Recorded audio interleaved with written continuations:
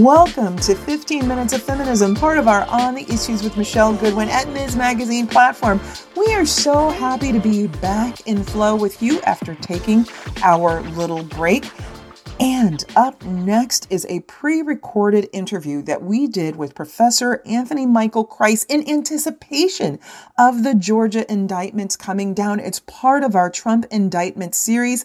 And boy, does Professor Kreis nail it. We were so happy to be in conversation with him. And everything that he predicts is exactly what we've learned in the last week. And so we're going to be getting back on the line with him again, but sit back and take a listen to this episode. And we are so happy to be in conversation with all of our listeners. We appreciate you all around the country and around the world as we continue this Trump indictment series and launch our back to school episode and review the Supreme Court's last term. So sit back, take a listen, and we really appreciate each one of you.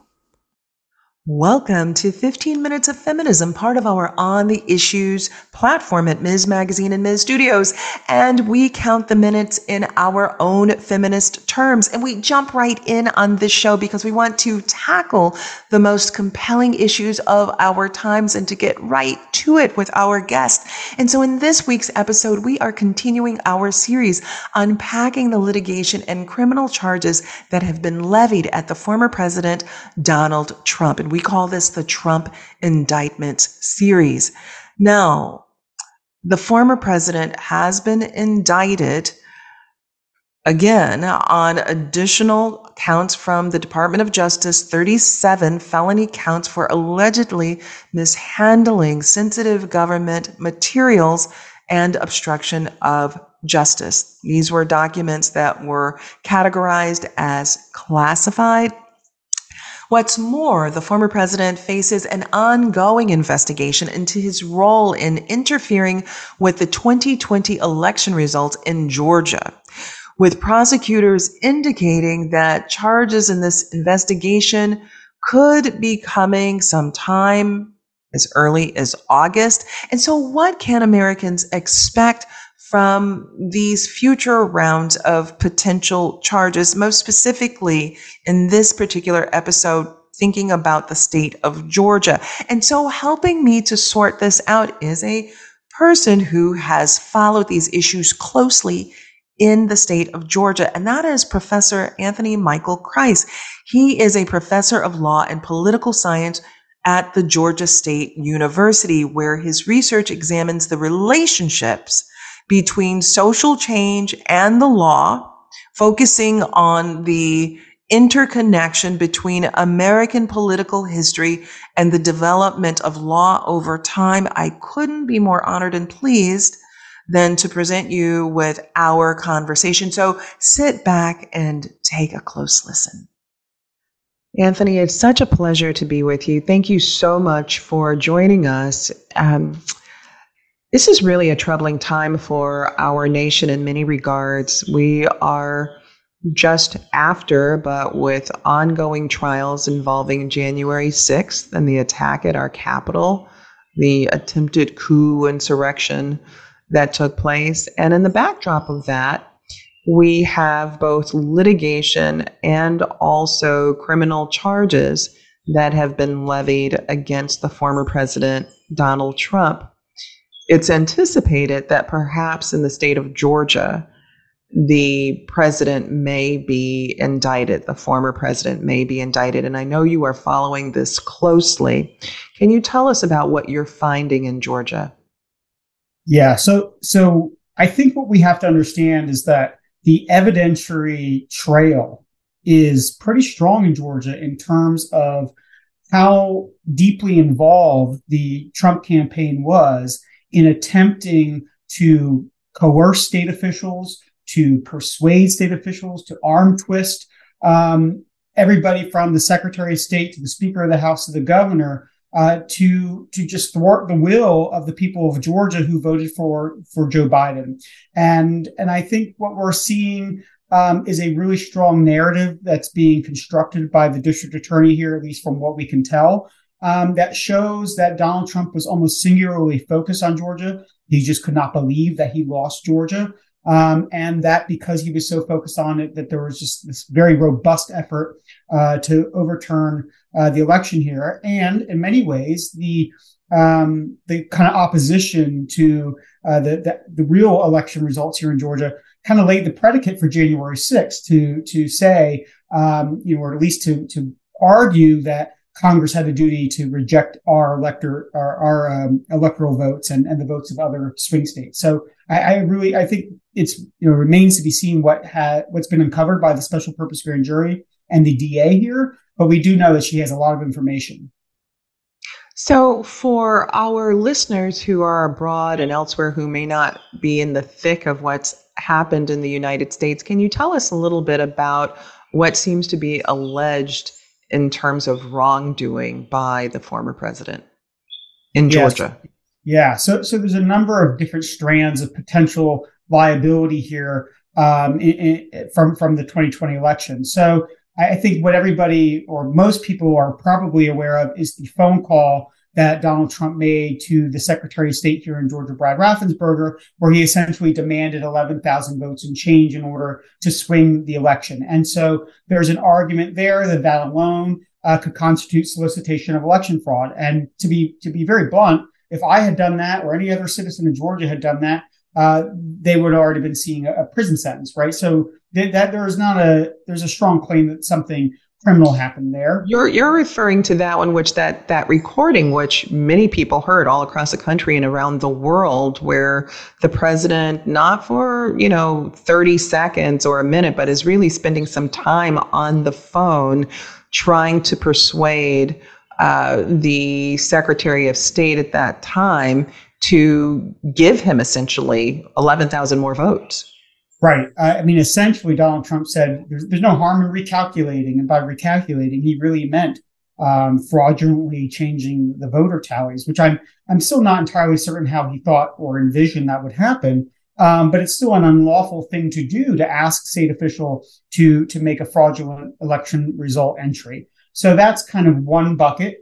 The other big question, I think, is in terms of the kind of harassment campaign that Donald Trump undertook of poll workers here in Fulton County. I think a lot of folks who watched the January 6th hearings might be familiar, with Ruby and Shay Moss and the kind of harassment campaign that was undertaken to allege that they had done something criminal and stuffed ballots and the like, which is, of course, not true whatsoever. So there's a potential claim there that they engaged in some kind of unlawful harassment. And there's also, I think, a broader claim that that Donald Trump and his allies attempted to just generally subvert the lawful administration of an election. Now, I think the other thing that's different or important to note about the Georgia case is that it's not just about Donald Trump. There is probably, or possibly at least, a conspiracy-based charge, which might bring in other people like Rudy Giuliani or John Eastman, or other kinds of folks who were central players in the re-election campaign. And of course, there's the fake electors, right? The people who pretended that they were the duly elected or the duly elected electoral college representatives from the state of Georgia in support of Donald Trump. So I don't think it's just going to be charges against Donald Trump if charges do get brought by the district attorney. I think we're going to see a lot more defendants, and they will be defendants who many members of the American public and people around the world are familiar with. So with this, the pushback from the former president has been that in these cases where criminal charges are being brought or pursued, that this is really a witch hunt against him, that this is a witch hunt that perhaps is rooted in racism. He's made references that in both Georgia and also New York, those prosecutors happen to be African American, and there's been some innuendo around that. So what's your response to that, particularly given the fact that many of his followers, it's a very strong following, and right now is actually leading in the polls, at least from what were able to gather amongst other Republican contenders. So pushback is this is about racism, or at least there's innuendo from the former president that that's what this is about. Yeah, I think when we think about what happened in Georgia in 2020, we also have to put it somewhat in the light of history too. Right, in Georgia, what we saw in 2020 was a remaking of a winning electoral coalition, a winning coalition that included Black voters from Atlanta, suburban, often, suburban voters who are white voters, but also a very diverse mix of voters, and some voters from the exurban counties who are kind of traditionally Republican voters come together and support not only Joe Biden, but we elected Senator Warnock and we elected Senator Ossoff in that same cycle. And that's a really tremendous change from the status quo from what Georgia had been kind of used to, which was, white suburban voters voted for Republicans and Republicans always won. And so, when I think about, for example, Reconstruction, right, when you had a kind of really robust multiracial coalition win and exert political power, the first thing that white Southern redeemers always said was, oh, there's fraud, election fraud. It can't possibly be that this coalition could have the amount of political sway that the ballot tallies suggest that they actually do. And I think that's partially why Donald Trump for the entire 2020 election season focused on Atlanta, Philadelphia, Detroit, right? And saying, look at this fraud, which was not there. And so I think this narrative that race is playing a part in the prosecution or in the investigation, I mean, it's true because he believes it, right? I mean, in the sense that, like, part of the reason why he was so focused on Atlanta was because of his own racial grievances, right? So it's really, I think it's really kind of a fascinating insight into Donald Trump's psyche. I think it also is it's a very sad, but also not a unique, or not, I should say, not a new phenomenon in American political history either. And I think that we really need to take all of that into account, or from a kind of 40,000 foot level view when we think about why things happened the way they did, why the focus on Georgia, why was Donald Trump so just in disbelief that he couldn't win Georgia, right? I mean, I think the fact that it's a deep southern state also played a part in this just utter disbelief and this entitlement that resulted, right?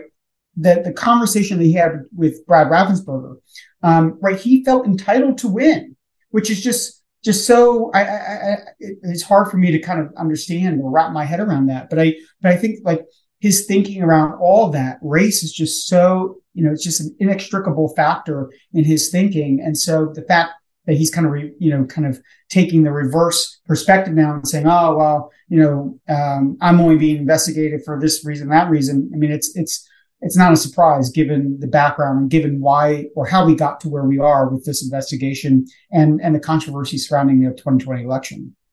Well, it's interesting to think about how this also pans out, because I want to ask you about how do you think that this particular indictment will impact or the other indictments are going to happen, impact what happens in Georgia, vice versa. But I do note that with speaking with Australian media, you mentioned that, you said you'll see, I think, in every step that he possibly can, the former president and his team will try to push this off as late as into 2024 or 2025, as long as they can, you mentioned. And so I do want to touch on that, and then about, how the other indictments will affect what takes place in Georgia. But is your sense that even though we've had the civil litigation involving E. Jean Carroll and a victory for her, she's now suing again, it looks like. And even though we've had indictment in New York, and then you've mentioned that possibly as early as August, perhaps we might be seeing something in Georgia. But for many of our listeners and people who are paying attention to this, they might think, well, this will be resolved soon. You get an indictment and that the trial starts. It doesn't have to last into or begin a year or two later, but your sense is that this is going to begin, or at least he'll try to push this into 2024, 2025. Yeah. So I think it's very complicated in part because so right now we've got a kind of a placeholder date for the documents trial, which Judge Cannon has set for now in mid-August, August 14th. Now that's just not going to happen. But it seems to me, right, that given how many pretrial motions we'll probably see and the issues that generally surround national security matters and security clearances that need to be procured and all the rest, there's no way that trial is going to happen before mid 2024 anyway. And then we have the DOJ's considerations about, well, what happens if Donald Trump is on his way or has secured the nomination, the Republican nomination for president, because then there's this precedent that no, we don't want to engage in anything that might be seen as election meddling or kind of interfering with the election process. So that becomes a whole problem. The trial in New York is currently set for late March. How do you set numerous trials when Donald Trump, as every defendant truly has the right to, needs the time to create and to consult with lawyers and to make sure that he has a strong defense. And then, of course, if you add additional indictments incoming in August, perhaps in Fulton County, right? How do you work that into the schedule, and how do you kind of square all those different trials with the political calendar as it heats up in middle and late 2024? So, it's a mess, and I don't envy anybody who's trying to figure out or predict how this is exactly going to play out. But I think what you'll see is Donald Trump make the argument that, well, we need time between all these trials, and we can't have these trials in the middle of the political campaign season because that would be impermissible interference with that. And so it's just going to stretch out longer and longer. And the final thing I would think too is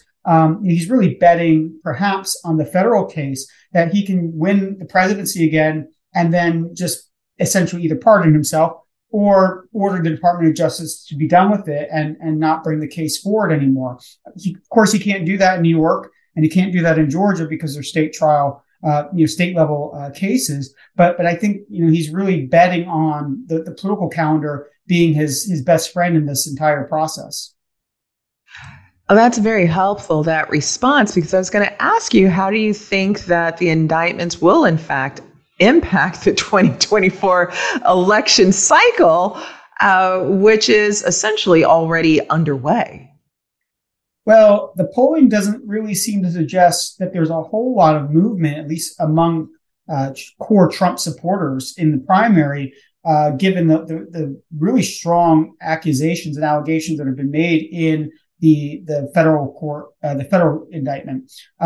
What we do see in some of the polls is at least that there's parts of the Republican electorate that aren't really core Trump supporters, but are probably, right, in the general election, push come to shove, would be Trump supporters, that those voters do feel that these are serious allegations and do find them to be credible.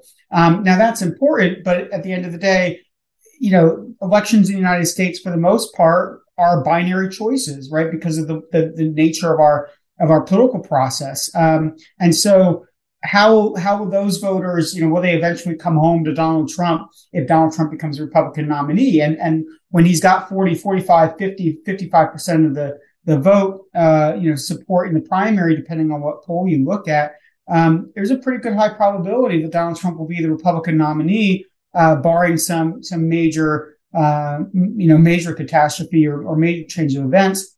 And of course, he seems to be fundraising pretty well off of it as well. So, Donald Trump, I think one of his greatest assets in his political life has been to play the victim and to play the grievance card and to kind of tap into this idea that he's part of this besieged, increasing, almost on the verge of becoming a minority. And this feeds in that narrative. So it's terrible if you really consider the possibility of Donald Trump going to jail if you're Donald Trump. But if you're looking at it from a purely political perspective, it's kind of an advantageous change in the dynamic for him. And that's part of the reason why he keeps going and doing these interviews. Wait, what sane person, to be frank, would be under indictment and under potential indictment in more jurisdictions and then go on Fox News and go on CNN and basically confess to crimes, right? It's because he thinks he can get away with it, and his ticket to getting away with it is securing the Republican nomination and hopefully, from his view, securing the White House again. So, I don't know how it's going to play out with the electorate, but I certainly think, or I think we can figure out from Donald Trump's behavior and his reaction in the post-indictment weeks, or the past few weeks, that he sees it as an advantage to some extent. On this show, we always ask our guests about a silver lining. And to be honest, as host, it's hard to ask that of you, given what we're talking about and the gravity of a conversation about indictments of a former president based on information that has been publicly shared. I mean, the call that you mentioned, it's been heard around the world, where the president is soliciting 11,000 more votes. But I am wondering how we should be thinking about this in light of so many people concerned about our democracy. Are the indictments perhaps a response to fighting to make our nation a stronger democracy, that even a former president can't be above the law?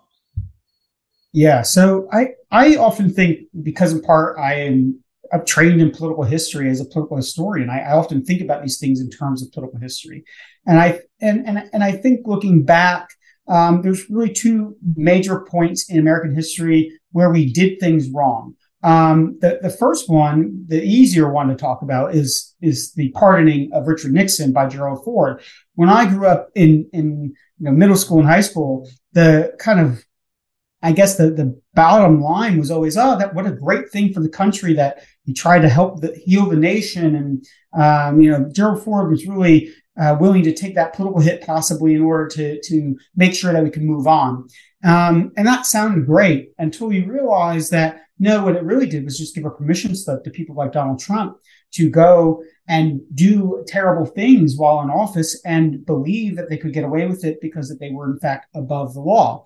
So I think that there's some I think improvement on, or movement away from that narrative, and a new lesson might be being forged in as we speak, that might be very much beneficial to our democracy. And the second point, or the second part of American history that I often think about more often than anything else, is Reconstruction. And so often in Reconstruction, South Carolina and Louisiana, and North Carolina and Virginia, folks got away with election denialism and using election denialism to foment racial violence and to stoke broad political distrust and political violence, and they got away with it.